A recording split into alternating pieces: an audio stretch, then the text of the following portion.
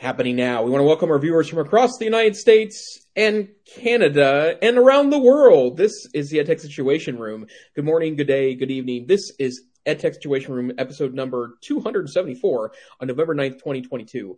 My name is Jason Neiffer, and I'm the executive director of the Montana Digital Academy, which is Montana State Virtual School, and we seem to have lost Dr. Fryer, located on the fabulous University of Montana campus in beautiful University of Montana in Western Montana. But tonight, I am joining you from Montreal, Quebec, Canada, where I am taking my first international vacation since the COVID time started. So late last week, I masked up with my beautiful wife. We hopped on a couple of airplanes. We had to kind of do trains, planes, and automobiles to get here because of late flights, but we finally arrived here, and we've been here for the last week in beautiful Montreal, a city that is beautiful in November, and I'd love to come back here when it's not cold in wintertime, because I'm sure it's that much more beautiful. But joining me tonight, as always, good evening, Dr. Wes Fryer. How are you tonight, sir? Well, Jason, I am well. I'm a little cable challenged, but I hopefully am being heard, and I will assure everyone that I will do my best to try and improve the audio and, whatever, the audio quality. At least our video is looking fancy tonight. So I am not coming to you from my aspirational North Carolina cabin. It's just the house, but we have switched around because we got a new couch on Facebook Marketplace. I didn't do any measuring before getting it, and it would not go in the previous office. So I'm in what was our daughter's bedroom, and we do not yet have any carpet in this room. So it is probably a bit, let's just say, not ideal as far as audio goes. But I'm hoping it will be passable to do tonight. And my iPhone's about to die, so full disclosure, I've got to text my child to say, hey, will you bring me a charger? Otherwise, I'm going to be looking at another camera. But we're not here to probably talk about cable blues. You have put, sir, a absolute record-breaking number of Google articles in tonight. So for people that may be the first-time listeners to the show, what are we up to tonight? Well, we're going to take some articles that we have spotted on the internets over the past couple of weeks and try to provide some insight, hopefully to help teachers, educators, IT directors, school administrators, and other educational types maybe make sense of the fast evolving world. And tonight we have several topics for your consideration, including we're going to try to talk about Twitter without getting stuck in the muck, which is somewhat challenging to do. We also have some tech correction news, Apple news, Google news, which is starting to turn into a large number of links of interesting things going on at the Googles, Microsoft, environmental news, some miscellaneous news, some additional tech correction news. Looks like we had that in multiple places, and then some IoT and connectivity news. And we'll end tonight with our so-called Geeks of the Weeks. So, Dr. Fryer, is there a certain place you'd like to start us out tonight? I noticed that you set us up with several fresh links to deal with. Oh my goodness. Well, when we miss a week or two, it really does become a fairly overwhelming link list. Let's start out with one that I actually put in the miscellaneous column. This is from The Verge on Halloween, October the 31st. This is a really fascinating article. Why the browser company's Darren Fisher thinks it's time to reinvent the browser. Excellent. Thank you. It is. I've been saved. So web browsers, as we've talked about on the show, are now pretty much Chrome and Chromium focused. Oh shoot, this isn't going to work. Because Microsoft used to have a separate engine that they were developing for Internet Explorer and then the Edge browser. Apple used to use Gecko, I think, or something, or maybe it was their own thing. There was another one called Gecko. Anyway, there's been different engines, but now Edge is based off of Chromium. So maybe it's just Safari and Chrome then. Is that right? I should know this. I think Safari is a different core. Yeah, it's based on WebKit, and yes. So there's Firefox, there's Chrome. Well, no, is Firefox based on Google now? No, it's not. It's maybe it is still different based on Gecko. I guess the big thing I know is that Microsoft's stopped trying to develop its own and is Chromium based. Dan Fisher is somebody who goes all the way back to the Netscape days. He had been, I think, developing for Mozilla. Then he went to Google. He was 16 years there at Chrome and Chrome OS. And then he left for a company called Neva, and then left Neva to join this company called the Browser Company. And he's working on Arc, which the article describes as, quote, one of the hottest new browsers on the market. We spend so much of our time in the web browser. It talks about the hoopla that Apple caused just in Safari on iOS when it moved the URL bar down to the bottom, which I've gotten used to now, and it's great. It's so much closer to your thumb, and it just makes a lot of sense. But, people really push back whenever you have something that people are very familiar with. And so the article talks about this challenge of basically trying to redesign the browser from scratch, thinking about, privacy, thinking about, functionality, and, all the different platforms and things like that have to be supported.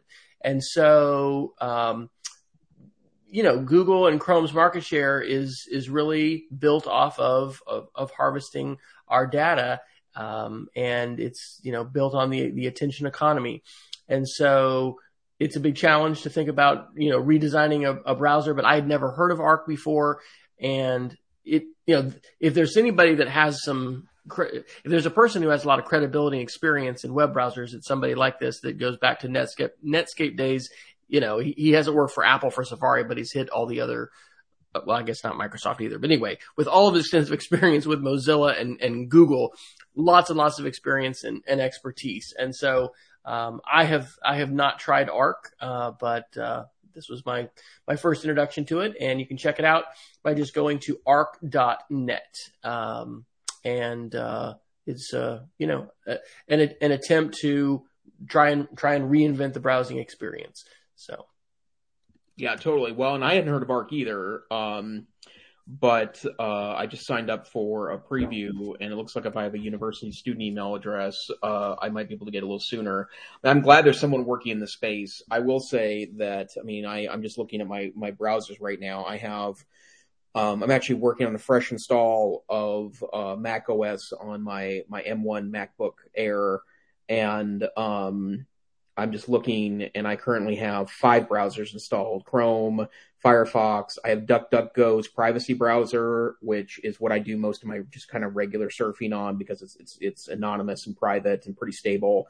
Microsoft Edge, like you mentioned, based on Chromium, and then Safari, which is based on WebKit. And what I would say is that, part of my problem is that I have a hard time moving away from Chrome because of, in my perception, how much better it is than the other browsers.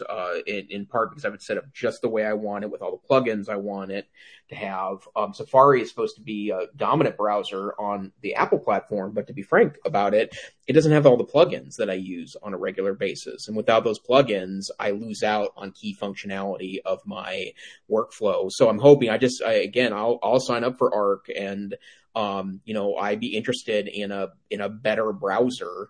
But the bottom line is that for those that are advanced users, like Dr. Fryer and myself, there are certain minimums it's going to have for power users to move, and basic users aren't going to move until power users move. That's the bottom line. So I'm excited that someone else is in the space, and it looks like with his extensive background, he knows a lot about what it takes to make a good browser.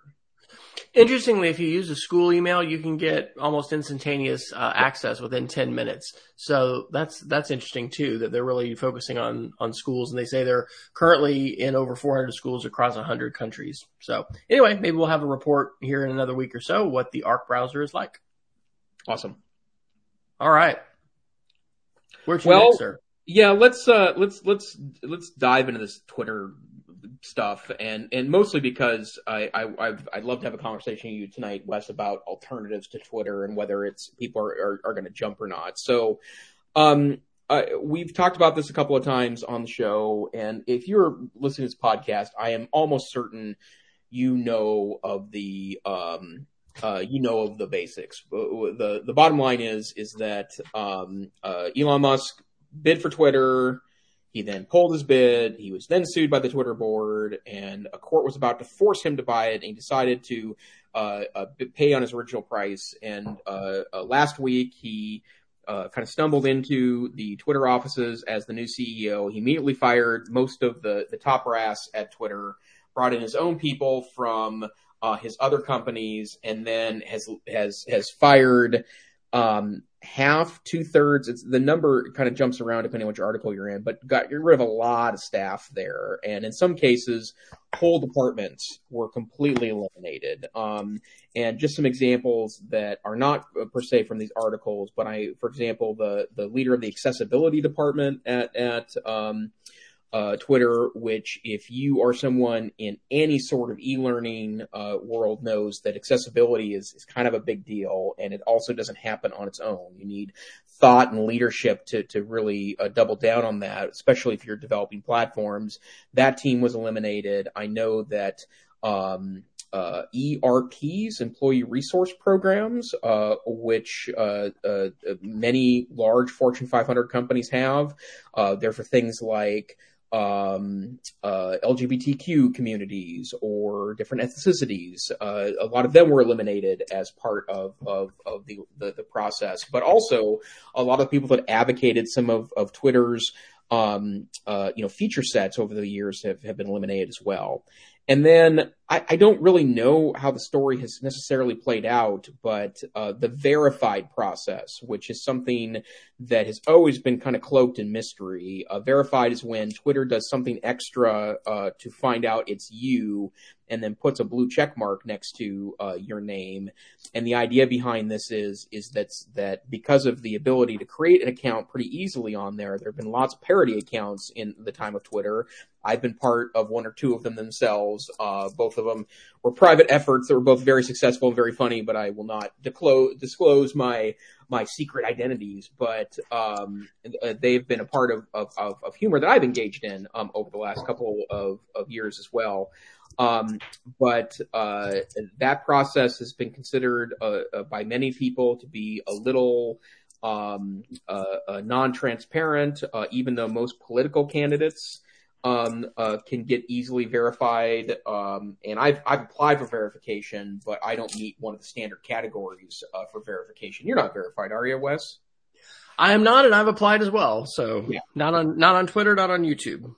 Yeah, but it's pay to play now, so I guess I can be. Yeah, so, well, and then what's happened is that then Elon Musk, the new CEO, said, well, we're going to move verification to a pay-for service, but you're going to have to pay $20 per month. And then people complained about that, and so he's now saying it's $8 a month. It was up for 24 hours. And has been taken down already because there were several accounts, including some prominent politicians. For example, the governor of the state of Montana, Governor Greg Gianforte, who is on Twitter, relatively active on Twitter. He and his communication staff are active on Twitter. A fake Gianforte account went up yesterday and paid the $8 to get verified, and sure enough, check.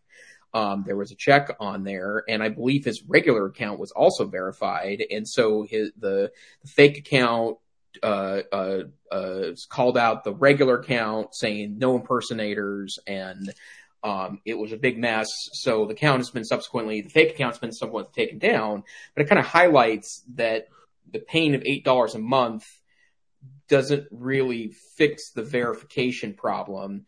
And then the other thing that's happened in the last 72 hours was that a bunch of celebrities late in the weekend changed their name to Elon Musk, or not their username or their handle, but their name, and sometimes copied some things from his profile. And he took down several of those accounts. One of them was from comedian Kathy Griffith, who then, after she was eliminated, logged on her late mother's account to let people know what had happened, and then that account got banned too. So it's been a big mess the last couple of days. Do you have any insights or thoughts? I mean, I have some bigger questions probably for a minute, but any initial reaction to this mess, Dr. Fryer? So I'll share an article. I'd actually put this one down, I guess, under tech correction, which this is a fantastic article from Motherboard. It's from November 6th called Social Media is Dead. The main takeaway that I have for here, they're saying that, before Elon, social media with, Zuckerberg and everything was just basically a dumpster fire and it was having all these troubles. I live in a different Twitter. I live in and it's not completely different, but it's largely separated from the kind of thing that's described in this article where, if you just scroll through, all you're just going to see is a bunch of, celebrities and posers, and things that are algorithmically generated, which will cause you to doom scroll and just waste your life away and basically be worthless. And, that is absolutely not the Twitter that I live in. We talked maybe a month or so ago about how you can turn the algorithm off. And so you can actually see latest tweets. I use Twitter lists almost exclusively. I sometimes look at my feed, but I am looking at lists every day, multiple times in Flipboard. And so Twitter is an essential part of my communication dashboard. I do not really find myself caught up in, so much of the drama that is happening. I think it's just really unfortunate. It seemed a bit surreal right before the election for all this to happen, right before our midterm elections in the United States. And, based on the limited amount of news I've taken in since last night, it doesn't seem like, hey, the election got thrown or something really, dramatic happened, election wise. I think that Elon Musk really, really likes attention. He oftentimes, just like when he, retweeted a conspiracy theory about Nancy Pelosi's husband's attack, and then that was deleted. He's really not interested in, verified information, the huge, I think, responsibility that comes with maintaining and owning a platform like Twitter, which is utilized by millions of people around the world and is an important part of our ecosystem. I do think it has an outsized amount of attention, but it's just lamentable, I guess. And so you mentioned, alternatives. I set up a Mastodon account a number of years ago. I think of all the different websites that I've looked at and I've tried. Like email, Mastodon is federated, so that means it can interoperate with different folks running different kinds of servers. It's not a perfect Twitter clone, but it's pretty good. And I guess my other thought is, man, I wish RSS readers would come back and Google Reader would come back. I still have Feedly, and I honestly have turned to that a little bit. I haven't been just really diving back into Mastodon, and I'm not. Mastodon, has a variety of different clients that you can utilize. And anyway, it's okay. But the thing is, so many people are on Twitter, right? And that's the same thing about Facebook. And so one of the biggest benefits of the whole environment is being able to stumble upon, serendipitously encounter links and ideas and resources that you just wouldn't have otherwise, because there are people that are pretty smart and are generous with their sharing, and they're using the platform. So I think that a lot of people and a lot of the mainstream media articles we're reading about this perhaps live in a different Twitter than some of us do in the educational Twitterverse. But I think it is a perilous situation. Obviously, Elon is a businessman and fancies himself, and he's successful. It fancies himself as a mastermind who can be smarter than a lot of people and get this figured out. But the content moderation demands of a social media platform are really, really formidable. And I'm glad that He Who Shall Not Be Named and some others were not, put back on the platform immediately. And some things were said that, there'll be policies in place. But so many people have been fired. It really is Elon, I think, who decides, what happens or what doesn't happen. So I've got my Mastodon account. I think I actually moved it up on my westfryer.com/after page, thinking that, maybe there's more people that might look for that, but I'm not cross-posting everything there. And, I don't know what the tipping point is. So maybe that's what I'll throw back to you. What would there be a tipping point you could imagine at this stage when you would leave Twitter? I can't tell you what that is right now.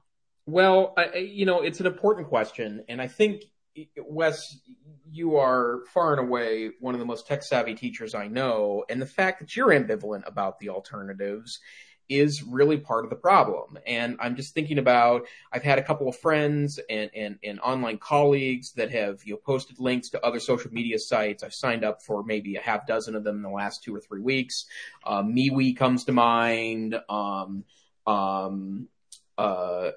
Two that I can't remember the name. This tells you the problem, right? Like, all these are problematic for me because the bottom line is, if no one else is there, there's no reason for me to go there and share content, right? But at the same time, I do think that some teachers are going to start getting off of Twitter. And you make an important point that I think is worth repeating, that part of this may just be that we need to teach people how to master Twitter, right? It's not just about leaving the platform, but you can really, really curate all the content that you want to see on there. And I do somewhat of the same thing, that I've had to unfollow, and I think in some cases block some people that I found some a value to, or there's a value to me having a relationship with them via the social media platform because of content that I found either distasteful or kind of outside my bounds of what I think is tasteful or legitimate in the modern era. But the bottom line is that advertising makes the world go round. And I do think the place is going to become a harder place to deal with. First of all, if I've seen several references in the mainstream tech media that they have fired key engineers from Twitter. That's problematic, right? Like, you don't have a platform of this magnitude with a worldwide reach and tens of millions of users, active users, without constantly monitoring the platform 24/7 and making sure you have redundancies after redundancies. And, if Twitter goes down for several hours every day, people will leave in droves. That I can say for absolute certain. I also think too that if they can't make money off of Twitter, he spent $60 billion on Twitter as a company, and it's privately owned. It's his private ownership, and then some of it's hawked to investors. But the bottom line is that Twitter wasn't set up to make $60 billion a year. It's a very long-term play to make money off of this deal. And a lot of people are criticizing that advertisers are leaving because users find things distasteful, but that's the truth, right? I mean, that for 30 years in the United States, people vote with their feet, and radio stations have been shut down because the content on it was not considered palatable to some members of an audience. And if that audience refuses to be a patron of your business because you are advertising on a viewpoint or a style that you find distasteful, that's kind of introduction to capitalism 101, right? That's not I don't think that's a free speech thing. That's a capitalism thing. That's what happens if people vote with their feet. And I think things get really complicated really quickly if, what did Mr. Musk call it, that he doesn't want to turn into an unregulated hellscape, was the term he used last week when dealing with advertisers. But, he's also made claims that comedy is no longer banned on Twitter. And of course, there's references to the word woke, which is betraying to a bit of a trigger word to me, because that just tells me you're not really serious about wanting to debate some of these critical issues and have a meaningful discussion. But yeah, it's not good. And I will say that, I'm in a couple of discussions. I help run some social media for some organizations, and also advise on social media strategy. I think we need to start knowing where to go. not necessarily to pull away from Twitter, but if teachers if teachers en masse end up on one or two other platforms for teacher-focused nonprofits and for-profits, plus people like me and Wes that, in our role, I guess we could call ourselves influencers a little bit. There's, if we want an audience to engage with, if teachers all end up going to this media channel or the other, I think it's also, might help change it. So maybe there's nothing to pull from our discussion of this tonight, but it is really complicated, I think. And I think also it is going to challenge, all of us in the way we engage with each other. And if Twitter turns into the hellscape that Mr. Musk is saying he's working against, that's problematic, I think, for teachers. So it's fascinating how early adopter innovator teachers, we found each other before social media, and we had Web 2.0. We had blogs, we had RSS readers. We didn't have Twitter, we didn't have Facebook, we didn't have YouTube.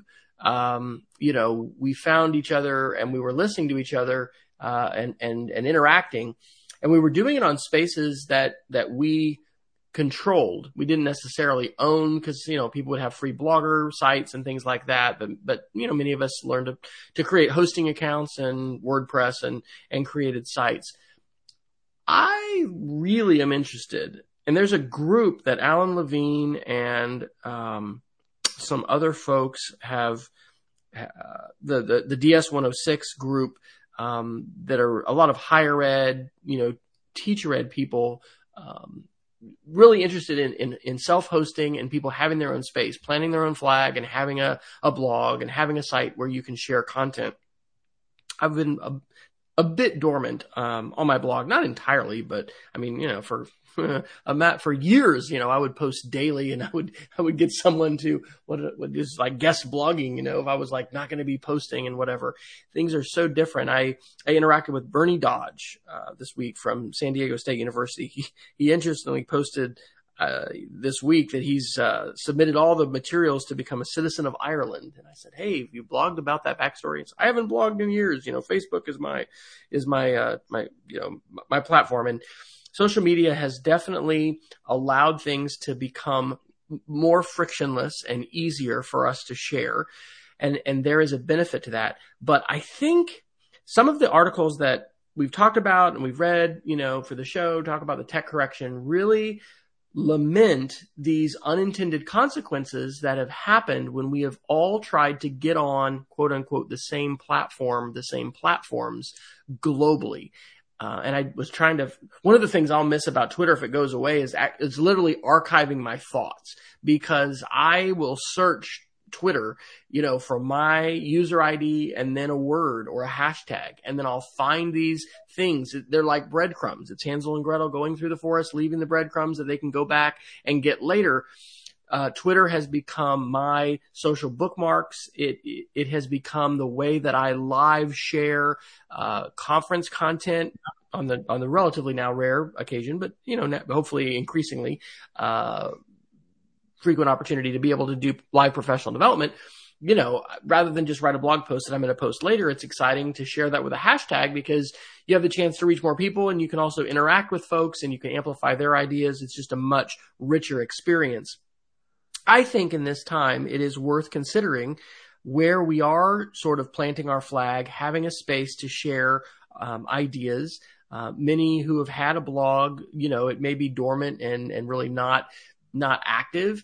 I want to suggest that the dumpster fire which Facebook and Twitter have been politically, and in some cases, this is even worse when we talk about it's not in the English language. I'm thinking about the Rohingya minority in Myanmar, persecuted. And it was like one person, I think, that Facebook had, or something just obscenely ridiculous in terms of a low number of folks that spoke the language and could try and counter misinformation.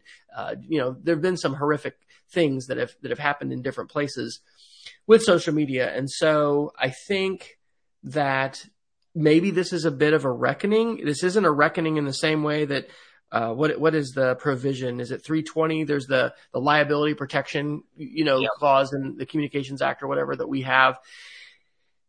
I don't know that we're going to have meaningful regulation in the United States that's going to help shape and change this.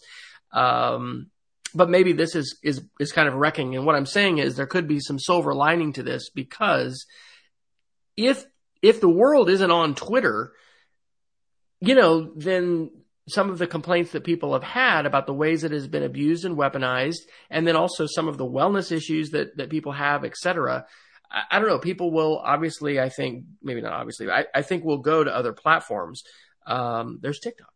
But it's also an opportunity for innovation and for entrepreneurs and to see what else is done. But this is very symptomatic of our information landscape overall, which is highly fractured and it's highly polluted. And so that's part of what makes it really difficult. You're listing off several different, options in addition to Mastodon. I tweeted back on October 22nd, conservative social media competitor sites to Twitter and Facebook: Parler, Gitter, Truth Social, Gab. It's just a dime a dozen, I guess, that we're having all of these different sites. But if you've got ideas to share, I think it's still valuable to do that. We may not be able to share them in real time, and we may not all be on the same platform, but there's actually a lot of value that comes from curating your thoughts a little bit more than you can in 140 or 240 characters and sharing them that way. And so I don't know, maybe we'll have a renaissance of blogging and, other kinds of sites. I don't think we're just going to go back to that blogging world, but it does make you think a lot about where it is that you share things and how you interact with people. And I think that's an enduring opportunity, and I would even say need, that we have to be able to share things, go find stuff later, point to them, being able to give a link to somebody to get more information, and just this whole idea of the interactive web.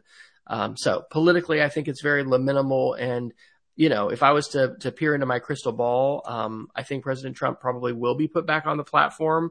And I think that everything that Elon has basically shown from day one, just like I said, retweeting that conspiracy theory about Pelosi's husband, like, he's not taking seriously the responsibility that he has in owning and managing one of the most important information sharing platforms on the planet. And he's shown himself to, I think, be more interested in, basically shock value, getting attention, he's a troll himself, getting people upset and fired up about things. And then having an outsized influence. He was trying to give advice to Ukraine about how they were needed to negotiate with Russia the other day, which caused some pretty inflamed responses from, Ukrainian leaders. So it's almost like somebody in junior high is now running Twitter, and we're all going to suffer as a result of it. It doesn't mean it's going away tomorrow, but I don't really see any hopeful signs of it, improving considerably. And there are certainly ways that he could kill it.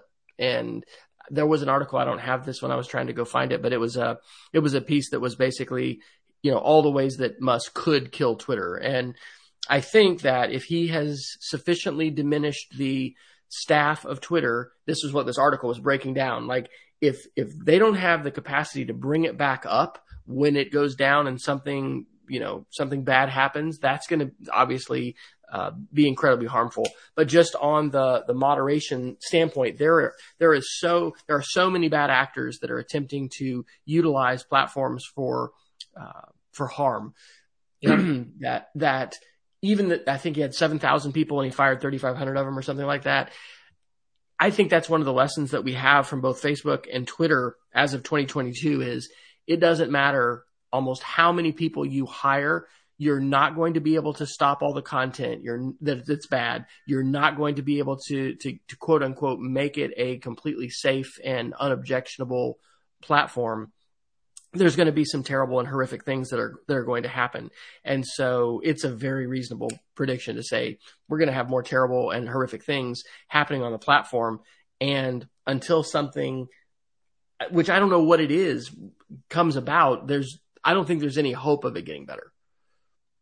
Is that Yeah, too pessimistic? well, yeah, I mean, yeah, and that's sad, but I don't know what else to say about it either, other than I'm not leaving anytime soon. I'm not paying $8 for a fake check mark like that. That doesn't do anything per But se. if you want your Twitter Plus, like top articles, you'll have to, right? Well, yeah, Is because that that's true? that's the new offering, right? Because I actually use that fairly frequently. Yeah, in fact, now that you say that, I got that notification today about how Twitter Blue was going away, and that there was going to be an Oh, alternative. so Blue will go away, and the verification you'll have to get verified to have that. I think so, or fake verified, right? It's essentially just a mark saying that you're paying for the service. But then also, I've heard from, or I think I've read that actual verification is not going away either. It'll just be a different colored check mark, and because and part of it is that Twitter has a vested interest, and in fact, I agreed with their decision strongly that they said that their priority for verification was those running for office and those in office, right? Because they want to make sure that Twitter was a legitimate platform for official channels of speech in regards to people in office or running for office. That's true around the world, right? The Pope, his channels are verified. Prime Minister of Great Britain, the Chancellor of Germany, the President of the United States, the Press Secretary of the President of the United States, all verified. People running for those offices, all verified, because there's a legitimate interest for all of us to know the difference between that and parody accounts or scam accounts. But the bottom line is that if he does, and I think one of these articles talked about how he mentioned that we plan on breaking things and moving fast. That's a throwback to Mark Zuckerberg, and move fast and break things was his notion early days of Facebook. But that's nice in an era where you're trying to build a platform from scratch. When you have an established platform that is in many ways the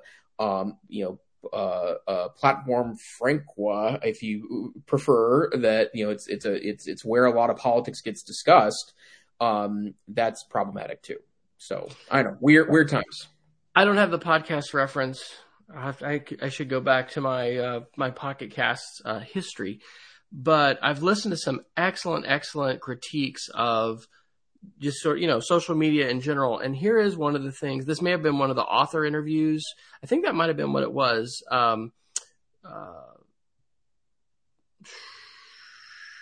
It's not Today Explained. It's man, you know what? Getting old is just really hard. Especially when you're doing a live show, which actually relates to what I'm talking about here. What am I going to do? I'm going to open up my podcast and try to look at it. Ezra Klein of the New York Times has his Ezra Klein show. On his show yesterday for elections. He had an author, and I haven't tweeted it yet, but he's a fiction author. They talked about this a little bit in terms of media literacy, and I've heard some other ones. There's a real difference, what they were talking about in that podcast, a real difference when you're being thoughtful and you're marinating on an idea and you're thinking about it and you're revising it and then you share it, versus the immediacy. And so there are some things about Twitter's design and then just about this immediacy of sharing globally that have some really negative consequences for us. I mean, I personally don't think it's great for us to, I don't know, current events. Hey, we had the telegraph, and suddenly, current events wasn't, a horse that could ride 20 miles in a day and whatever the person who rode the horse was going to come tell you, you literally had things moving at the speed of light over a telegraph wire. I'm thinking of Neil Postman and Marshall McLuhan and people who've talked about all the different media and medium. But I think that some of the real negativity that we're experiencing with the news cycle, with the way in which, we can end up really getting worked up over something that, in some cases it is really a big deal, but in some cases it's not. And I guess the distractibility and it's the amusing ourselves to death that's a Postman book, dynamic that kind of happens with social media, with hashtags, with the ways that things are pushed. And it's like, wait a minute, why is this headline news?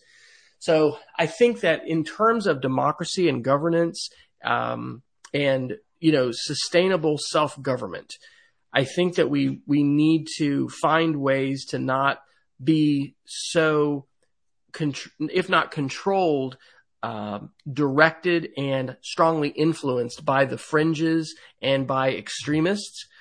And maybe if we have a reckoning of Twitter, do you remember, I'll throw this back to you. There was a term, and it's in our show notes from a past show, that talked about how many friends you could have. There was like some kind of a theory that somebody had about that. Yeah, and it was like 99 or 90 or right. I'm glad that both of us are just scrambling for words. Okay, yeah, we'll go back and look at that.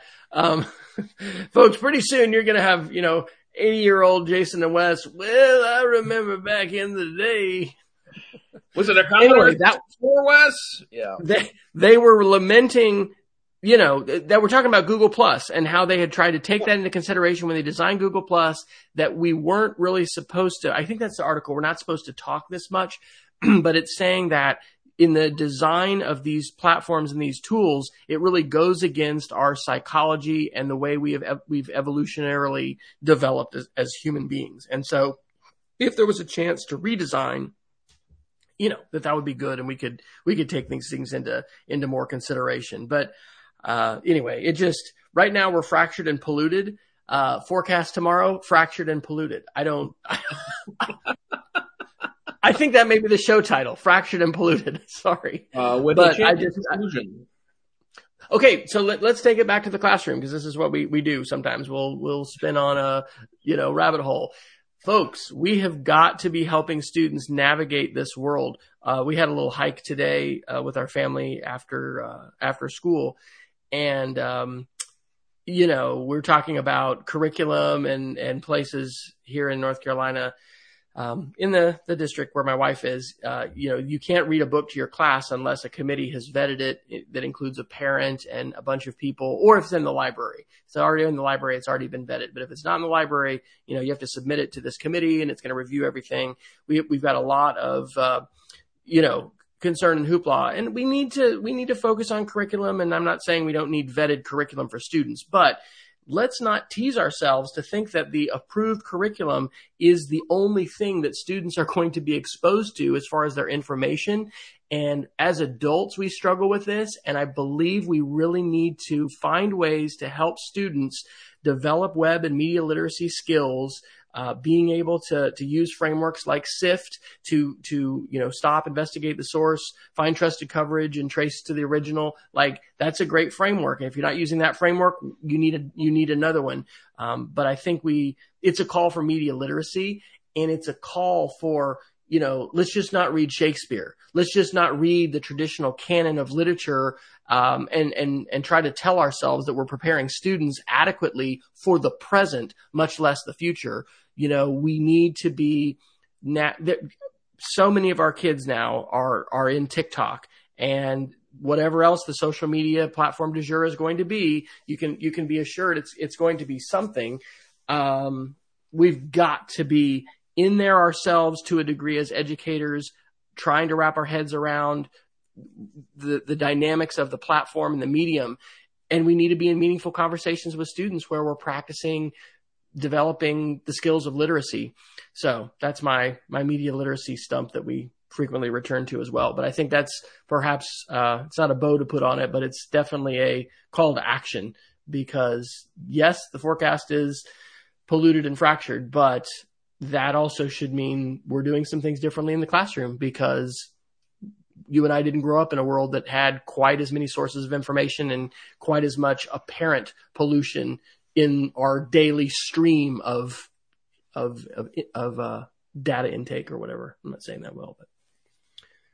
Well, we got through 3/4 of our show, Wes, and talked about a sum total of 6 links and 2 topics. So maybe we can evolve a little bit here to some of our more techie topics. You've got to go to Google. I think you have 20 Google links. So yeah, that's probably true. So what are the best ones there? Let me see. Or whatever. Where do you want to go? Let me see if there's just a couple things that I can do. The first one is this is from 9 to 5 Google on October 27th. Luma Fusion video editor has come to Android and Chrome OS as development begins, and I think this is actually a reminder of an article we talked about earlier this year that talked about the coming of this particular software. But the Luma Fusion is a very popular iOS video editing suite that is a lot of experts say is pretty close to a desktop experience on a Mac, for example, and it's going to be available on Chromebooks. And the beta of it is actually for sale for $19.99 right now. That seems like a lot of money, I know, to buy an Android app, but the retail price for this will be $30. And once you buy it in your account, you own it. So I've gone ahead and done so, and I did not have access to a Chromebook. I'm all Mac guy while I'm traveling abroad right now, so I have not had a chance to play with it yet. But just the other day, I was on a Chromebook and looked at. I wanted to edit a video, a quick video that I was going to include on an email, and I used WeVideo, and I've actually right now got a monthly subscription to WeVideo, so it's no big deal to use that. But it would be really nice to have a suite available, via a an Android app to do that. So I want to highlight that's an availability. And if you are a set of Chromebook users in your district and you struggled with this and don't want to pay for WeVideo the monthly fee, this might be an option for district looking to license what seems like a pretty robust system to edit video. Let's see. Another article that is actually very relevant to me right now. This is from Digital Trends on September 28th, but Google Lens has a new feature that looks straight out of a sci-fi movie. And the reason why I think this is funny is because this feature has been around for some time, but it's starting to evolve a little bit. But Lens now has further features that have auto translation in them, and we've talked about this a couple of times before. That this functionality was actually purchased by Google. This was 6 years ago, 5 years ago, maybe 7 years ago, and then ultimately imported into the system, and now they're starting to reconfigure the apps again. But I've used it a couple of times. I'm in Montreal. Quebec is primarily a French-speaking part of Canada, and unlike other parts of Canada where they're very duolingual in that they have two languages, Quebec tends to be a little more focused on the French side of this. And as a matter of fact, I've used Google Lens a couple of times this week when I was looking at a French sign to try to figure out, for example, why a store is closed or what the hours are or a masking requirement in certain areas. So this is super cool technology. I think that of all the things that have the wow factor, auto translation through a screen is just something really special that Google is certainly pouring the marketing on. And I just love it as a strategy, as a traveler.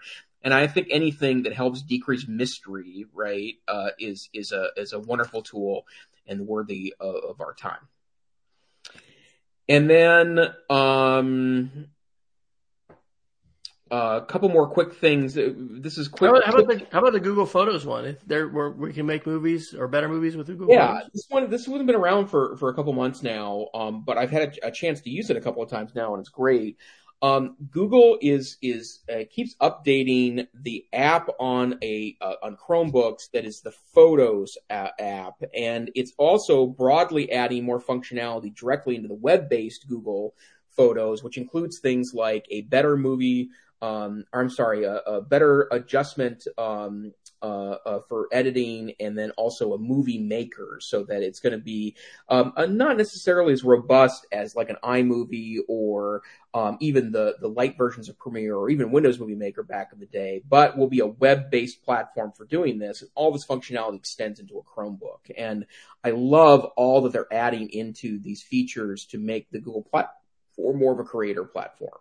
And that article says that Google is working to bring Luma Fusion to Chrome OS. So Luma Fusion as a video editing platform.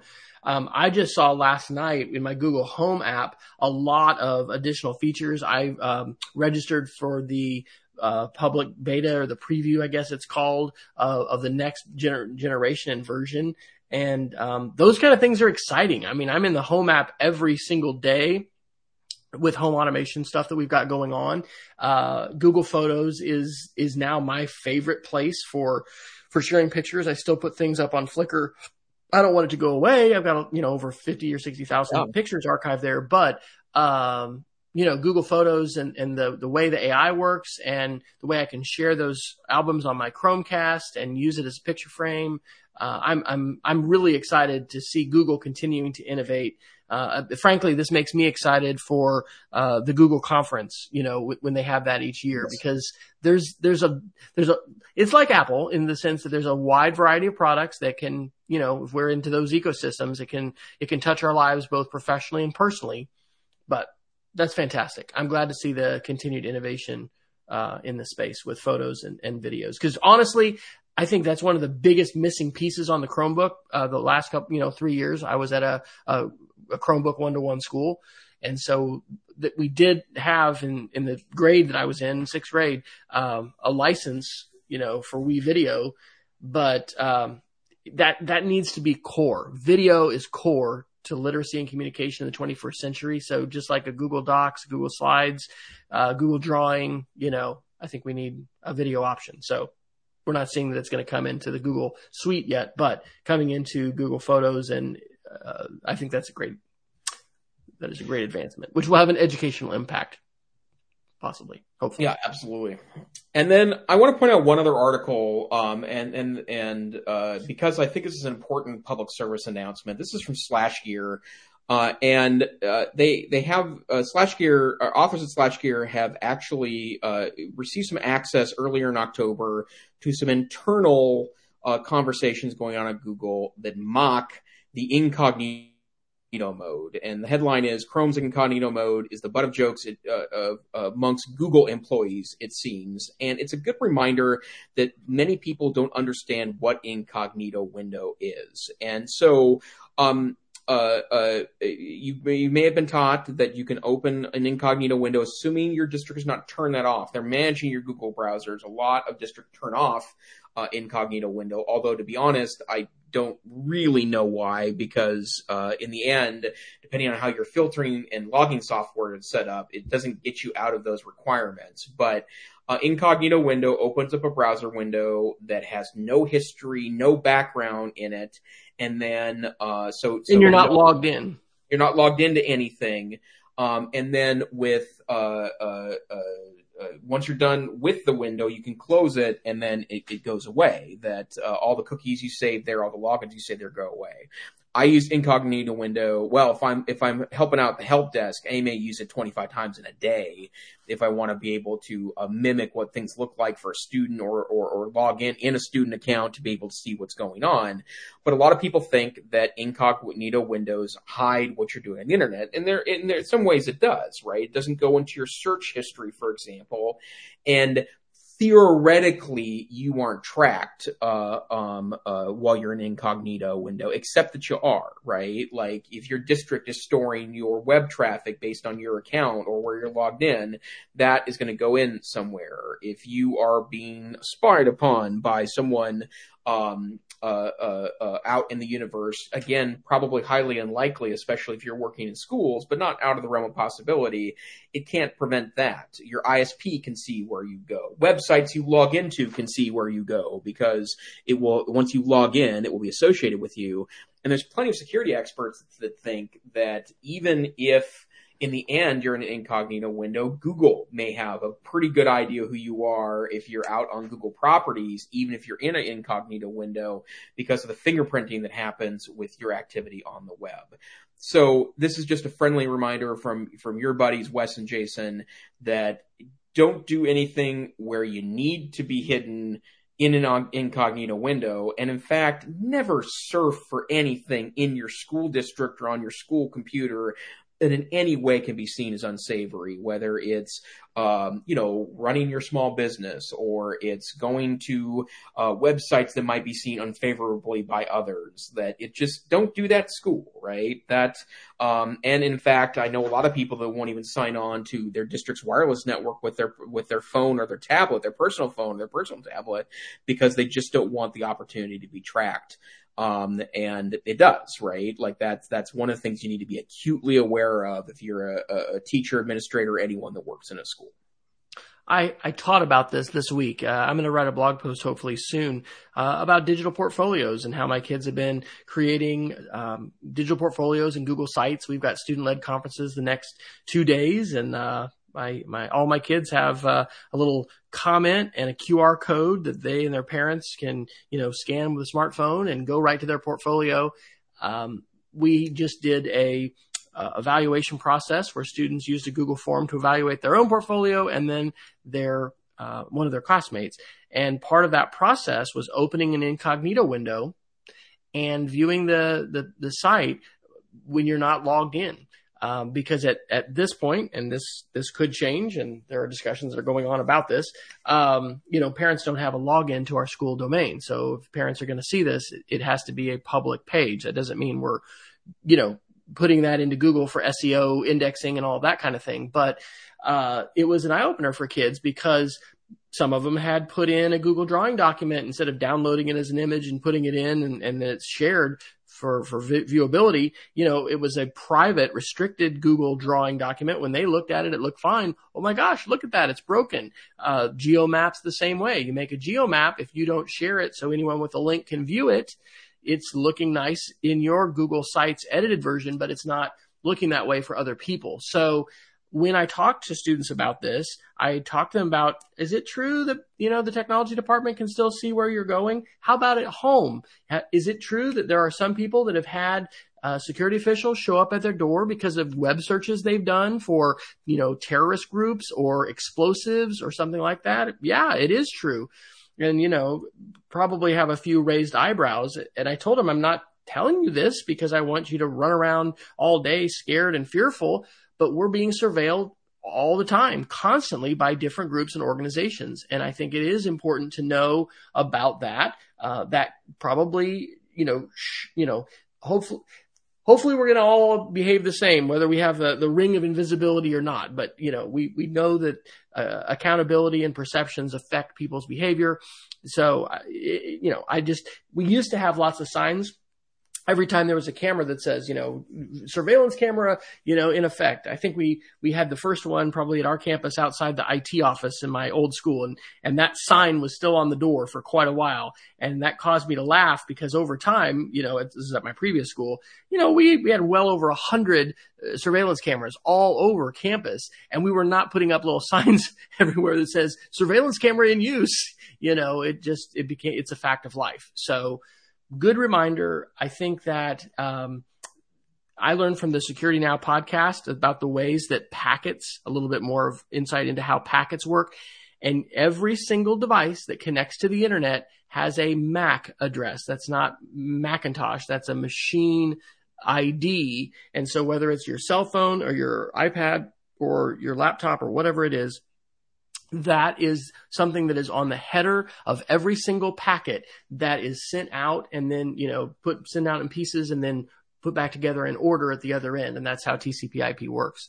So yeah, there's a little geekiness there, but the bottom line is, there are folks that draw lines between the dots of our web activity, using, sometimes things like a social security number or a phone number or an email account, but sometimes I think they're using MAC addresses, and that's part of this opaque cloud of information, which I guess if we wanted to buy it, we could, because it's being sold by data brokers to not even the highest bidder, just to bidders that want to pay for it.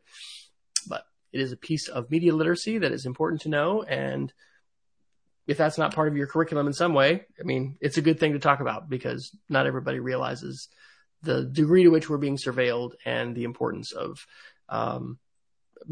being aware of that and what those implications can be. At some point, Wes, it might be interesting for the two of us maybe to see if we can buy our data somewhere. Just see what happens, right? That's a fantastic idea. What a great media literacy case study that would be. You could even take that as a class, like in a class, we could, I don't know, there would be some privacy concerns about that, definitely, because, but on the other hand, it's like becoming aware of what's on the dark web, right? Yeah. It's out there and some folks are getting it. So, wow. This reminds me of an article. I have this thread that's pinned on my Twitter right now, but I had a chance to hear a young college student named Emma Lemke present with TIP teachers. And TIP teachers are based out of the Pacific Northwest. It's TIP Teachers on Twitter. They're the Teachers for an Informed Public, and it's a great media literacy organization that I got connected to at some point. But she had shared this article, which I actually hadn't put in. I'll drop this in both the chat and I'll put it in our show notes. This is a Wired article from, get the date here, August 3rd. Kids are back in classrooms and laptops are still spying on them. So in the context of surveillance, there's a link in the chat. In the context of surveillance of ed tech, in this case, I think some, exceptions to the law perhaps that were made by organizations and groups because, of the pandemic, and things that we needed to do. I think this is a pretty powerful article. And I've mentioned before on the show, really through the eyes of our, now 22-year-old daughter who's a senior in college, it is a bit alarming to see how surveillance technologies are being used to monitor students in different kinds, especially of distance learning, situations. She's been, doing this semester completely online. So, again, are we aware of this? Do we care? Should we care? And if we do, what kind of advocacy do we want to do around this? And those were all topics that were being discussed in that webinar with TIP teachers.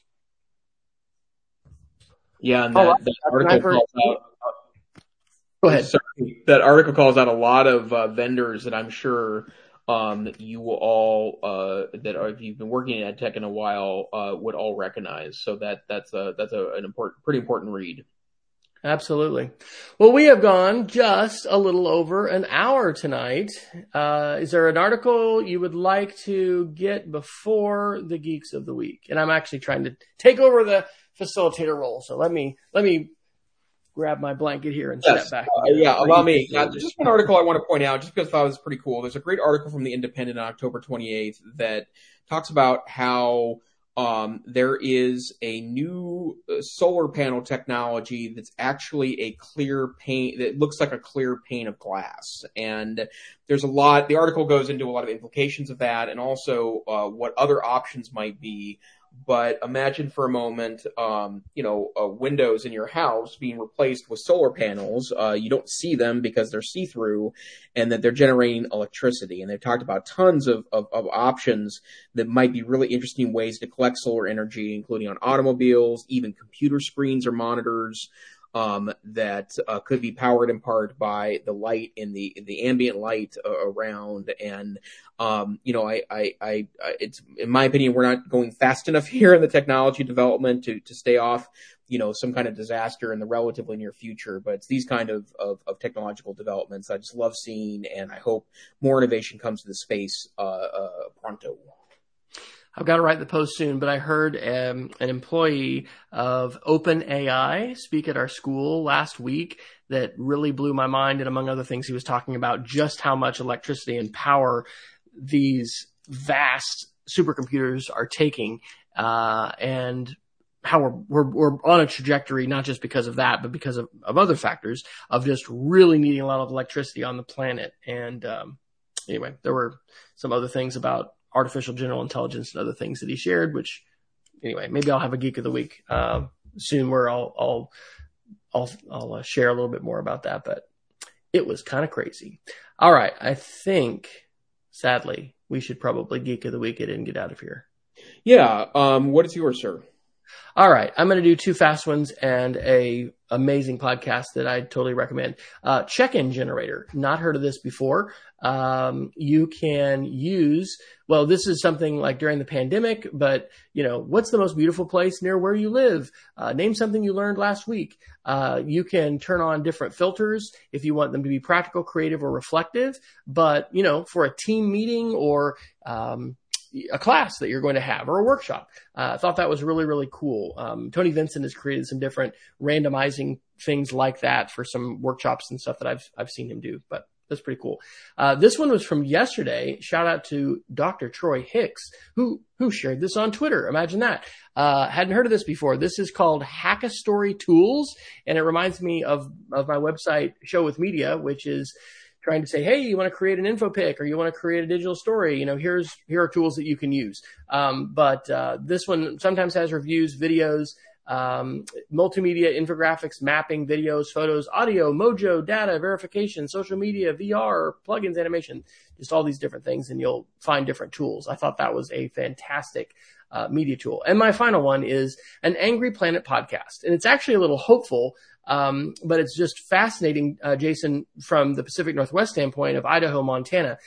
It's an episode called The Second American Civil War is Not Coming.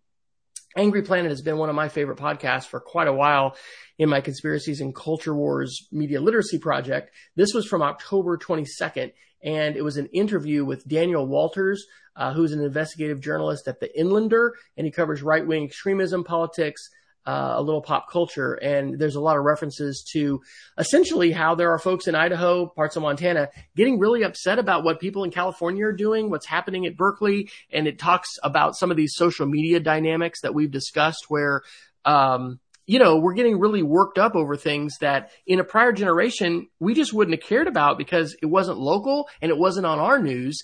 But now sort of outlier fringe events are in some cases galvanizing constituencies to be really upset and to do things. And I really found it fascinating. But the good news is that as a journalist who's investigating these right-wing fringe groups, he doesn't think that we're about to have a civil war. So I thought that was positive because we've got a lot of dystopian discussion around, exactly where social media and political polarization are going to take us. So my overshare is now over. What about you, sir? Well, I've got a pretty simple one, but it's a pretty great platform. This is an app that's available on both iOS and Android. It's called eBooks, EBOOX, and it is basically a universal ebook reader. And most of my reading, ebook wise, I do on the Kindle platform because that's where I'm most invested in the Amazon world. But I do come across often EPUBs and PDFs and free versions of books, and there's really thousands of sources for legit non-pirated ebooks. There's also plenty of pirated ebooks in the world too that you would come across, but the problem is you can get those on your Kindle, but it requires a little bit of hacking that some people may find either unsavory or just extra steps. And so if you've got access to various types of ebooks, whether purchased on a store or downloaded from one of the many sources available for legitimate free ebooks, this one reads them all. It's a Russian-based app. I find no fear in that because I've done a little bit of research in that, and you can actually sync up via Google Drive. You would have to get access to your Google Drive to do that. I don't need to do that, so I don't. But it's a really great ebook reader, and again, it's both on Android and iOS. It's eBooks. Awesome. Well, Wes, looks like we've hit an hour 10, so I think it's time for us to move along. Where can people find you on the interwebs? Well, I am still on Twitter at WFryer, but I'm on Mastodon and other places too. You can go to wesfryer.com/after and get an exhaustive list of links. How about you? I am also on Twitter at TechSavvyTeach, at least for the time being, and that's probably the best place to find me. You can also find out more information about me on LinkedIn and other type professional sites. But this here isn't about us. It's about all of us. It's the EdTech Situation Room. We are a once-a-week podcast that broadcasts on Wednesday nights at 9 p.m. Eastern Time, where I happen to be located tonight, and 7 p.m. Mountain Time when I am not located on the East Coast. If you would like to watch us live, please follow us on Twitter at EdTechSR, where we always broadcast a link out. Plus, we broadcast live on both YouTube and Facebook. If you can't join us live, although we wish you would sometime, feel free to find us wherever finer podcasts are aggregated, or you can download our archive copies, MP3 copies at our website, edtechsr.com. You can find our links at edtechsr.com/links, or the archives are on Facebook or YouTube. Stay safe, stay savvy. We hope you have a wonderful week, and we hope to see you next time on the EdTech Situation Room. Good night. Good night, everybody.